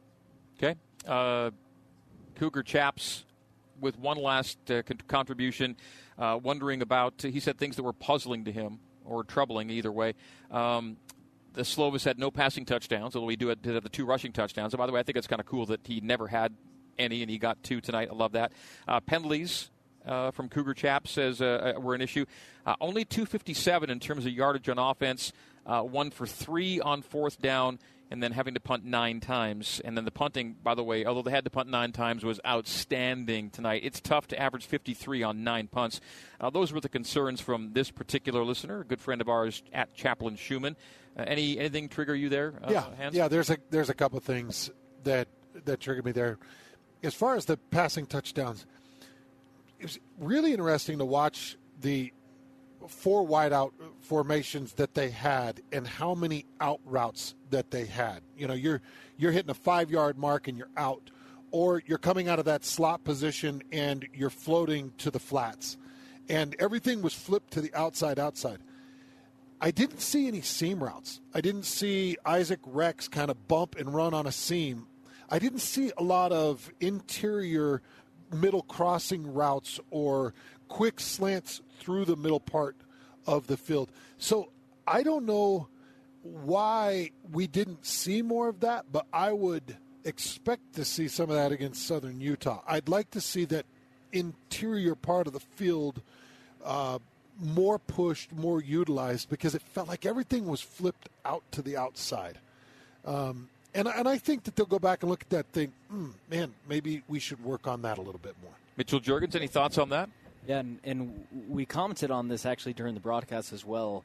The cornerback play was spectacular on both sides of the ball, and we kept seeing that. And I think I maybe the 3rd quarter I had mentioned the same thing. Like, I want to see some deep crossers. I want to see some action over the middle, because it was just hard to get things rolling outside of the numbers because of how well these cornerbacks were playing. Yeah. And who knows? I mean, that could have also just built their confidence to know, look, they're not going over the middle. I know that if they're going out, it's an out route or it's a vertical, and that's pretty easy to play. I didn't see any double moves. I didn't see any of those things either to potentially open up a gap. And so they weren't respecting those slow goes or those go routes. They weren't really respecting that so much. They were sitting underneath and just waiting for those quick flicks because they were right there on top of those routes. Yeah, so I'm confident as they go back and watch the film, they're going to see some opportunities to make some more explosive plays. I think that's the big thing that was missing. How many explosive plays did the BYU offense have today? And my guess is very, very few. I know there was one 21-yard rush by L.J. Martin, and Chase Roberts took like one of the 5-yard outs, a couple more yards after that, but how many total explosive plays were there? Yeah, so there was one play of 20-plus yards for BYU. And so in terms of passing plays of 15 or longer, 15 yards or longer, there were two. Yeah. Keaton to Chase Roberts for 16 and Keaton to Lassiter for 18. That was it. So no pass plays of 20 yards or greater. Well, only two pass plays of 15 yards or greater, yeah. If I'm not mistaken, two 15 to 20-yard plays were brought back. Came back. Yeah. And then on the ground, BYU actually had 4 rushes of 10 yards or more. It was Aiden for 10, LJ for 12, LJ for 12, and LJ for 21. So those were the big plays tonight for BYU. And, yeah, they were normally a bigger play team than they were tonight, undoubtedly. Brian brings up a note. He says, probably need to talk about the effect on the team, not just a player, the effect on the team of a player losing his father today. Kalani brought up, I didn't know until postgame when Kalani brought up that Mata'aba Ta'ase's father passed away today is what he said.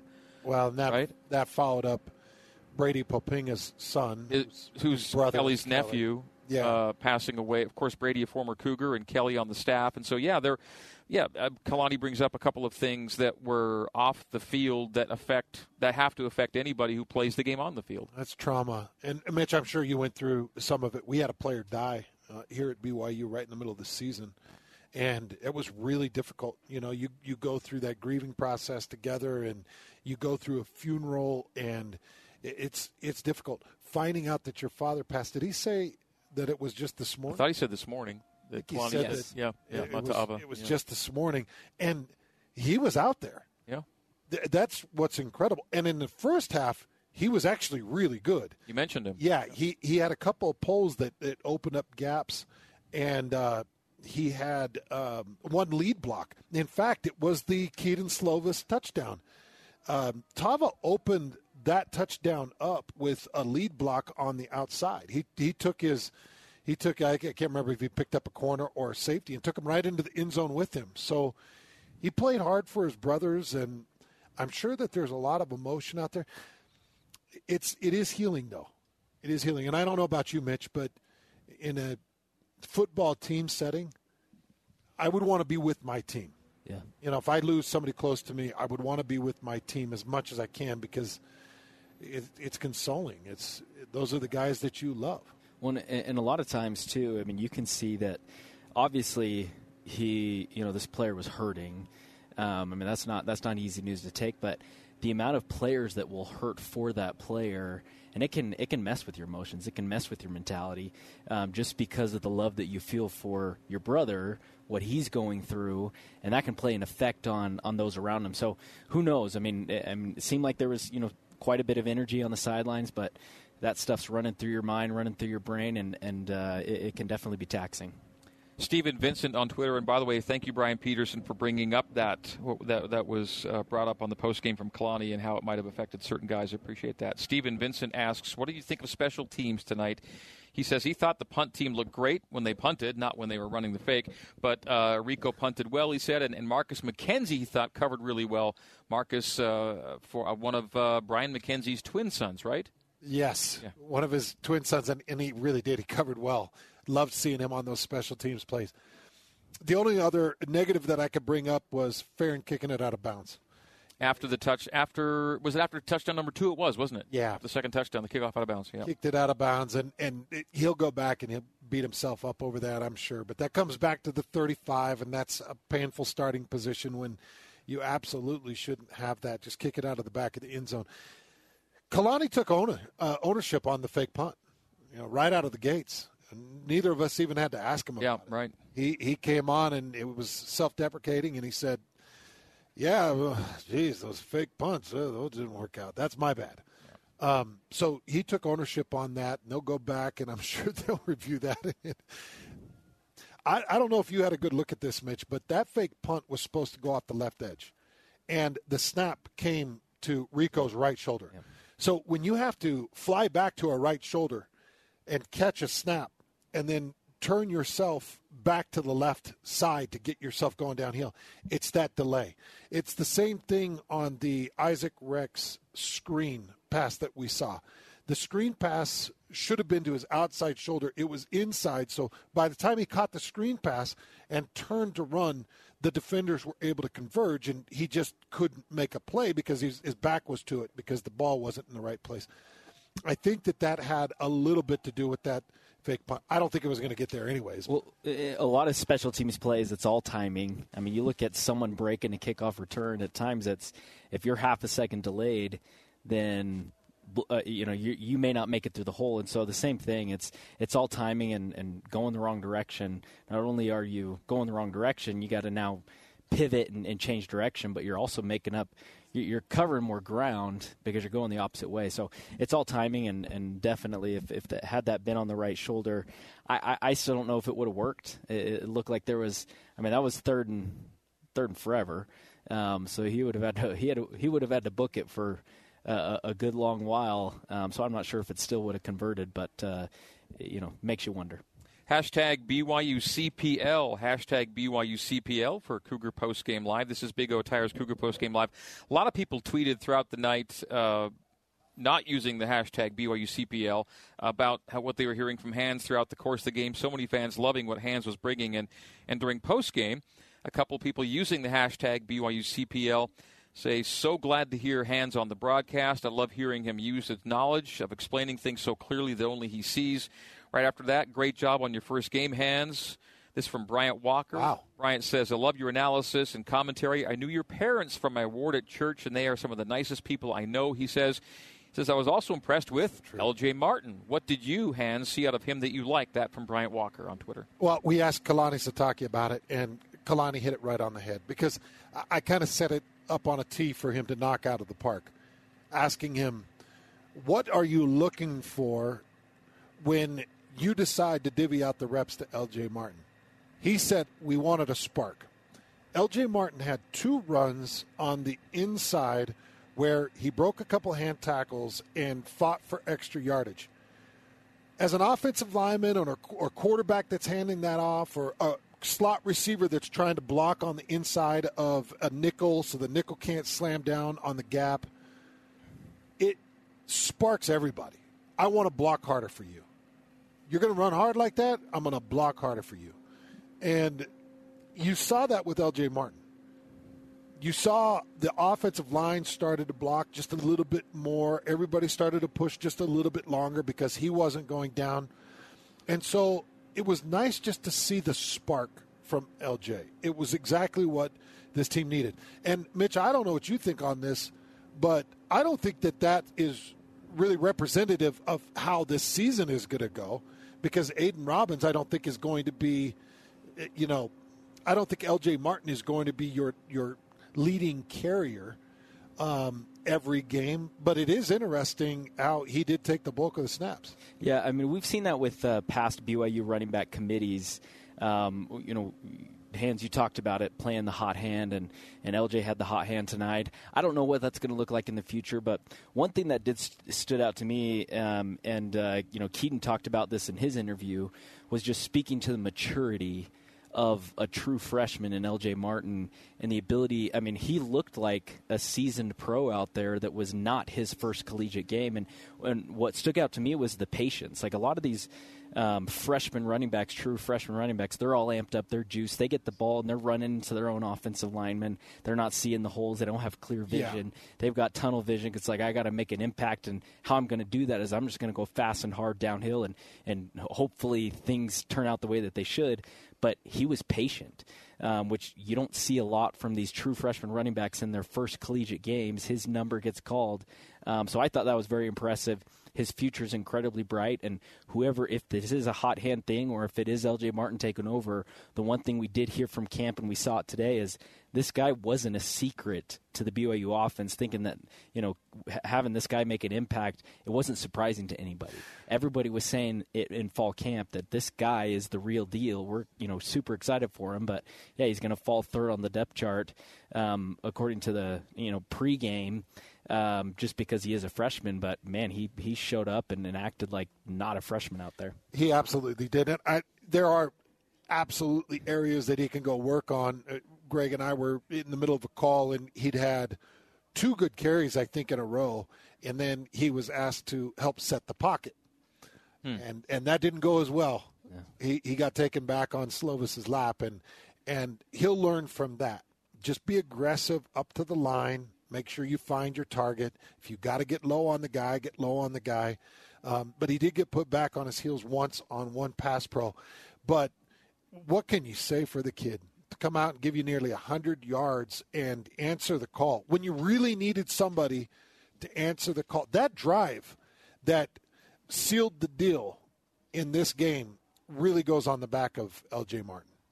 I recommend that you follow the @BYU Game Notes account on Twitter because you learn things like this. BYU's 3 interceptions tonight defensively are the most in a single game in 4 years against Utah State back in 2019. You also learned that BYU and Oklahoma were the only 2 FBS teams to shut out another FBS team in Week 1. BYU 14-0 and Oklahoma 150. Just say the 0. Just say something to nothing. Yeah, I think it ended up being 73-0 over Arkansas State. But there you go. BYU and OU pitched the 2 shutouts this week.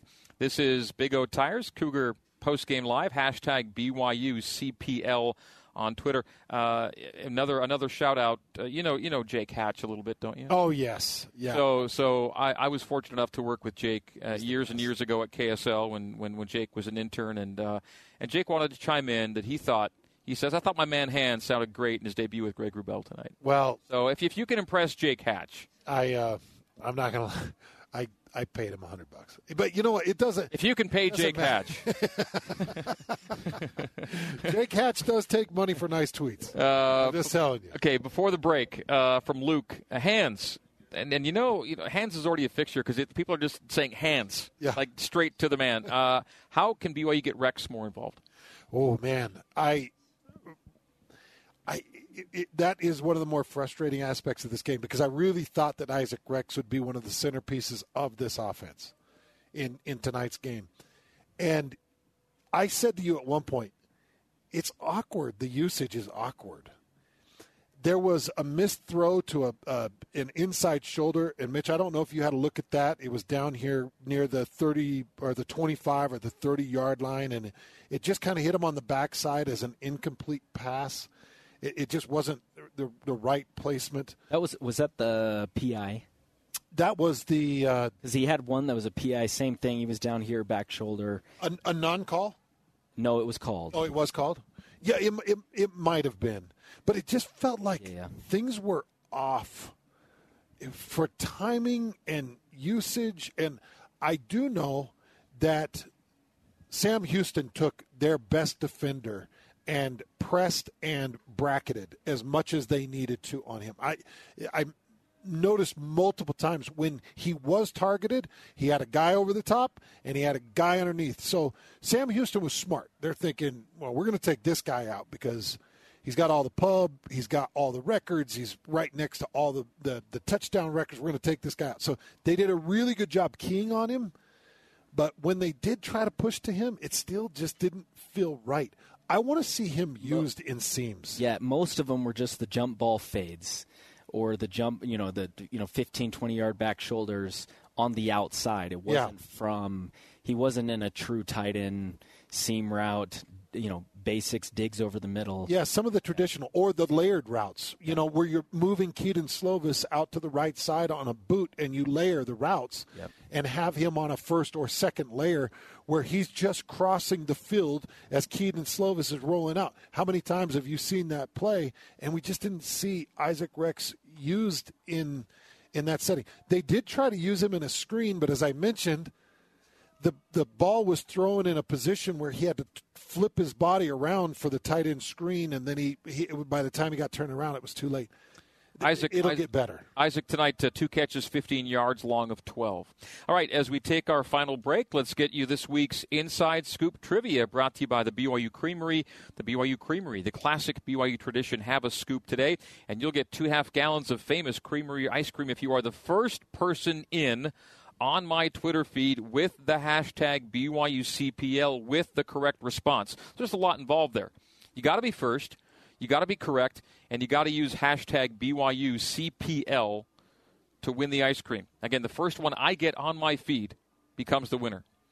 And the question is this. Here's the build-up to the question. There's always a preface. There's always a background. There's always a story.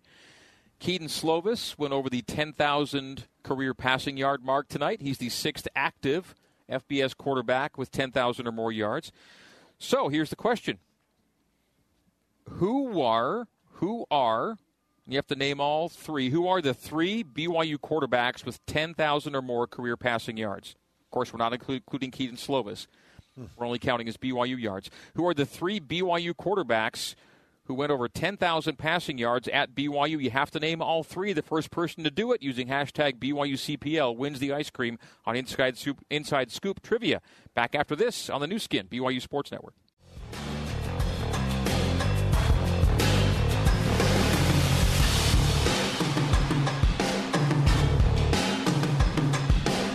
With more post-game reaction, here's Hans Olsen and the voice of the Cougars, Greg Wrubell, with more Cougar Post-Game Live on the new skin, BYU Sports Network. And Mitchell Juergens, who also joins us now in the broadcast booth in our final segment of Big O Tires Cougar Post-Game Live, hashtag BYUCPL. Didn't take long. Hans was a little surprised at how quickly the correct answers came in. Let's get, first of all, to our answer to the skill testing trivia question, which was, who are the BYU quarterbacks who passed for 10,000 or more career passing yards? We don't include Keaton, who got there tonight for his career, but he did so with USC and Pitt for most of it. And the correct answer is Ty Detmer, Max Hall, and John Beck. And the first person to answer correctly, and it was split-second stuff here we're talking about, Stephen Vincent at Saint_Vincent77. He is the winner. Stephen, I'll be DMing you, requesting some details so we can get the ice cream to you. The first one on my timeline with the answer was Stephen Vincent with Detmer, Beck, and Hall. Ty Detmer, 15,031. Max Hall, 11,365. John Beck, 11,021. And there were many more correct answers that came in, and they all came quickly, but not quite quick enough, as we award Stephen Vincent the 2 gallons of famous BYU Creamery ice cream. Troy Beagley with a question. His question was, when was the last time BYU shut out an opponent? We've said the answer a few times during the broadcast, but maybe not for Troy's benefit. And the answer there is 2014 against Savannah State, 64-0. That was 9 years ago. At Coach Scott 90. Was that? I was part of that game. And what part did you play? What part did you play in that game? I think I had a couple catches and maybe I think even a couple punt returns in that game. This is Savannah State. We'd have to check the box score. Yeah, we probably have to check the box score. We have the technology. We can do this. We can rebuild that season. As I'm looking that up, we have Coach Scott at Coach Scott 90. Saying, many thanks to Greg and Hans and crew for getting me home after a late game. Hans, he says, did an excellent job tonight. And that is practically the consensus coming in on the social media tonight. People very pleased. Hans, we haven't really talked about... I feel like my family learned how to use Twitter. I feel like my mom's sitting there like, honey, how do we tweet? And they're just sending nice tweets. Thanks, Mom and Dad. How did things feel tonight? Oh, man, it was so much fun. It was so much fun. I thought Mitch was fantastic down on the sidelines, and obviously your top-end pro made it really easy. I thought it was a really good game for us to start with, actually. I mean, I know it didn't work out offensively the way a lot of people had hoped, but I thought that this was the perfect type of game to really start to work into. I was watching TCU earlier today against Colorado. Greg, get ready for me to have zero analysis in that game because it just went too quickly. Holy cow, TCU's at the line so fast. You're blinking, and they're taking another snap. So it was really nice because we had some time to explain and express. And yeah, but it was a lot of fun. By the way, Aaron Roderick was hoping, even with the rule changes and the quicker clock and everything else, he was still hoping to get in around mid-60-ish plays per game. Guess how many he got in tonight? I felt that it was less than 60. 67. Oh. BYU got in 67, and Sam Houston got in 57. All right, November 22nd, 2014, BYU 64, Savannah State 0. That was the last shutout. And Mitchell Juergens with the accurate recollection. Mitch was involved. One catch for 19 yards. Do you remember the route? I don't. Okay.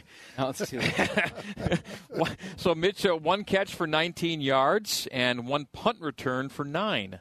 Ah, there it is. you have to make a guy miss, or do you remember that one at all? No? No, I don't. Okay. I wish I did. I don't remember that one. But the game rang a bell. Hey, we had a shutout. At least he had he did have. It was if I'd gone and found out that you had no catches. Yeah, if you'd had no catches, I would have had concerns. We had a shutout in 1997 against San Diego State. How come that didn't pop up on your stat sheet?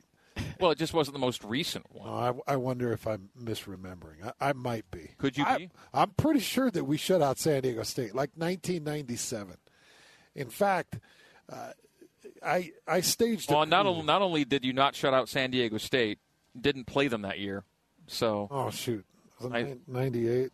Maybe I'm making things. No, it was 98. Good for you. Oh, it was then. Well, no, it wasn't 97. It was 98. Yeah, but we had a shutout in 98. 13-0. See, my wife always makes fun of me. She's like, "You." And you shouldn't take any heat. Thing. I mean, 97 and 98 they're practically the same year. Hey, but I also want to say. That's how memorable a shutout is. Yeah. You can remember your shutouts.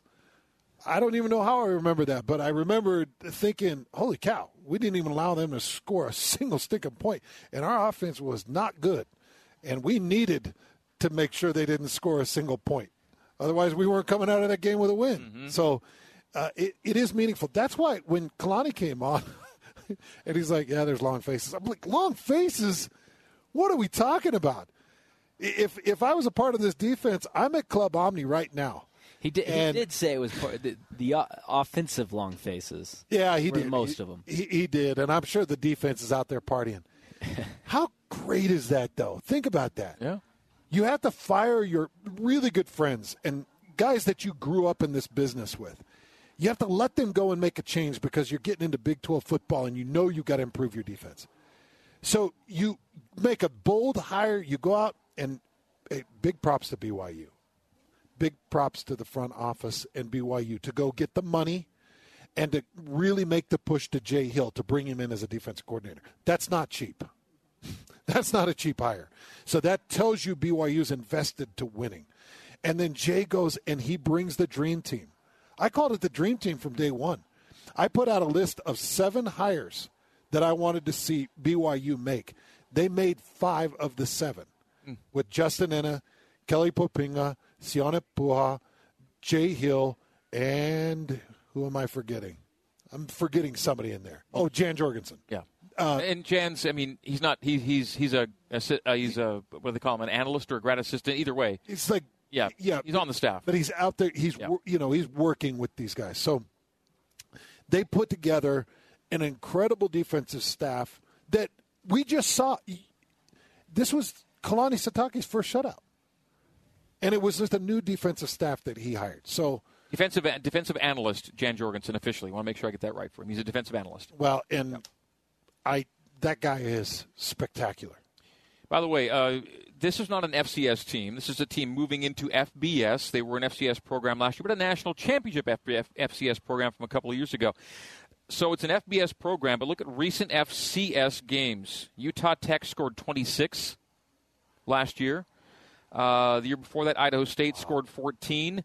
The year before that, North Alabama scored 14. Idaho State got to double digits with 10 the year before. So not every FCS team do you just manhandle and keep out of the end zone. It's tough to. And this was not an FCS team. It's an FBS team that you shut out. So, again, I think you embrace that opportunity and applaud the effort that got it done tonight. Lauren Smith, by the way, a hashtag BYUCPL. Lauren says, thanks for the show and on the drive home. Lying in bed listening to the end. He says, we never miss a show and we always listen to the end. So the end is near. I'll tell him the end is near. The end is. Let's just take this right. We'll take this right up to 6 a.m. I don't care. I love these post-game shows. I don't sleep anyways. Might as well have a headset on. I love rehashing things. You know, you did a Bam Bam's read earlier tonight. Remember that? Well, you keep bringing up the stinking creamery, and midnight hits, and I get out of bed. It's almost automatic. I get out of bed, I sleep eat, and it's typically ice cream. And every time you say creamery, because you say it, and it sounds like it's like creamery. And I'm like, man, how good does 4 or 10 scoops or a gallon of ice cream sound right now? Well, the reason I bring up the Bam Bam's read, by the way, you did 2 excellent food reads tonight. I bring up Bam Bam's because we might be there in a few minutes. They might stay open late for certain people at certain times. I'm being very serious. It's been a lot of fun here on the postgame show. Yeah, so I was saying, if I bring that up, you might want to wrap up before 6 a.m. Oh, my gosh. I would love to go in and have some of those swachos. That's where we're headed. Okay, so to save calories. We did get one final tweet we're going to drop in before we jump off the air here from Chris Butters, and Chris said, "Hey, has BYU ever had 2 shutouts in a row?" And yeah, the answer is yes. In fact, it happened most recently 15 years ago. UCLA 59-0. The next week, Wyoming 44-0. There you go, Chris, just for you. I'm telling you, you were the original AI. No, Greg. I need help. No, you're the original AI. Well, I could just say to you, hey, I got to look Greg, it up. I got to go find things. Greg, write me a 10,000-word paper with a thesis and 5 or 6 references, and it would be. You could outdo a computer. I'm glad you think that. You're awesome, man. You're a robot. I love it. The more you know about me, the less impressed you're going to be. But for now, I do appreciate the things you think. That's definitely not true. But I also wanted to point this out, too, with the defense and what they did. They did this against a new offensive coordinator that came out of the Power 5 ranks. Brad Cornelson. This is a guy that worked with Virginia Tech since 2016. He'd put up multiple 400-yard seasons. And he was part of the Paxton Lynch-Memphis offense before that. Absolutely. So he knows how to score. And he has a kid in Keegan Shoemaker that's got the body, that's got the arm. And this BYU defense did a great job against a Power 5 coordinator that had a solid quarterback. And I can't remember if it was Kalani or if it was you that said, I can't wait to see what Sam Houston does the remainder of the season through Conference USA. I think that's a really good point. Let's take a look at what these Bearcats can do, because it felt like their offense is on the right. It's going to get on the right track. That's a better team than what BYU's defense just made them look. So you're full marks for the shutout tonight. Full marks, man. I'm telling you. I wouldn't go as far as a tattoo, but I would absolutely knit a sweater that says 14-0 on it. I'd wear it every Christmas. Shiloh on the Twitter says, awesome having Hans home where he belongs. My favorite radio guy in the market. Thanks for making the drive home from Provo to North Ogden so great. And he says it's the most wonderful time of the year. And it has kicked off for us, has it not? It has. And appreciate you, Shiloh. Appreciate all the BYU fans out there that have made this so fun. And more importantly, Greg, I appreciate you, and I appreciate Mitch letting me in on this broadcast. You guys have already knocked it out of the park. You guys are incredibly professional in what you do, but so much fun to be here with you. I'm just beyond excited to bring some energy and some insight to the broadcast. And man, some of the games that we've got lined up, headed out to Arkansas, I cannot wait to be in that stadium and watch those Razorbacks. One of my favorite teams in that. It's going to be great environment. Kansas with their quarterback and running back situation, and Oklahoma coming into town, and out to Oklahoma State and out to Texas to take on the Longhorns. Guys, it's the Big 12. I got chills thinking about what this season's going to be. And I get to be along on the broadcast, man. I'm just hanging out like I'm a fanboy. I'm just sitting here and listening, fanning out to you and Mitch. Well, there were a lot of times tonight where I forgot that it was our first game together because you just sounded so good and so smooth and like we've been doing this for a while. So kudos to you in every way. And Mitch, you're down on the field. Your gig didn't change too much tonight, except for I will note that we used you a lot more and a lot quicker to get to player interviews on the field. Love that part of our post game tonight. Great job in facilitating that. But you're down there. You're here in Hans. So what do you think? Man, Hans, this is. It's going to be a fun season. Oh, it's going to be great. Yeah, it's going to be a fun season. He's a natural. He's a pro. Love the insight. Love the trenches education was awesome. That's obviously a specialty, but I think for the listeners, not a lot of us, I mean, we love to see the big plays and the receivers making, insane grabs, and we can talk about that all day long. But the part of the game that I think a lot of listeners just don't understand as well, because it's not as talked about, is the trenches. And I think for most listeners, and for me, myself as well, I'm learning. And it's fun. It's always fun to learn new things. So it's going to be a fun year. Well, Ty Nielsen says you got to stay on 45 minutes longer because they got to get to Logan still. But we might have to rain check Ty on this one. If Bam Bams wasn't calling, Ty, we'd be here, man. All right. Well, outstanding, Hans. Again, just thrilled to be with you, and you couldn't have sounded better for Game 1, and I know it's just going to get better and better. Let's thank our crew everywhere that got this one on the air for us tonight. We had Seth Larson, who was our control board operator, main one back at BYU Radio. We had Terry South, who was our coordinating producer. We had all kinds of engineering help back at BYU Radio. And here at LaVell Edwards Stadium, we had Sean O'Neill and Barry Squires engineering things down at Cougar Canyon. We had Michael Wimmer and Clark Jackman and Doug Olson and Ben Warner helping to engineer things in the booth. A lot of moving parts here on night number 1. They were outstanding in every way. So much goes on behind me and around me in the course of the game that makes the broadcast sound like it does that I have nothing to do with, and those guys all do. And they do a tremendously difficult job and make it seem easy, and we're really grateful to them and all their efforts tonight. So thanks to them. We had our spotter, McKay Perry, our statistician, Ralph Sokolowski. Jason Shepard was down in Cougar Canyon and back up in the booth doing the scoreboard studio stuff. And we thank the BYU Athletic Communications crew, John McBride and Duff Tittle and Brett Pine and Kenny Cox and so many others.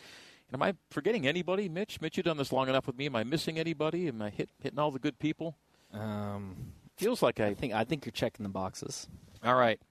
And so once I get to that point, it just leaves the people on the headset. And so that means Mitchell Juergens back for another season on this. How many seasons is this for you, Mitch? Do you remember? This is number 6, I think. Season 6 for Mitch on the sidelines. And for Hans Olsen, it's season 1 and game 1. That wraps up at 1:37 in the morning, Mountain Time. Goes fast when you're having a good time. After BYU's 14-0 win over Sam Houston. Again, Hans, really love being with you tonight and can't wait to get back on the headset with you next week. Well, let's get these Thunderbirds. Let's see what they're all about. Southern Utah, BYU next Saturday, a 1 o'clock kick, meaning an 11 a.m. pregame, and we'll be talking to you then. So, until that time, my name is Greg Wrubell for Hans Olsen, saying in the meantime and in between time, this has been BYU Football on the new skin, BYU Sports Network. Good night, good morning from Provo, Utah. So long. You have been listening to live coverage of BYU football on the new skin, BYU Sports Network. Coverage of today's game has been brought to you by All Pro Capital Real Estate Investments, by Les Olson IT, your office technology partner. BYU football is also brought to you by Smith's Food and Drug, fresh for everyone. BYU Football is a production of BYU Athletics in association with BYU Broadcasting. Special thanks to BYU President Shane Reese, Vice President Keith Vorkink, Athletic Director Tom Homo, and Associate Athletic Director of Corporate Sponsorships, Casey Stauffer. BYU Football is an exclusive presentation of the new skin, BYU Sports Network.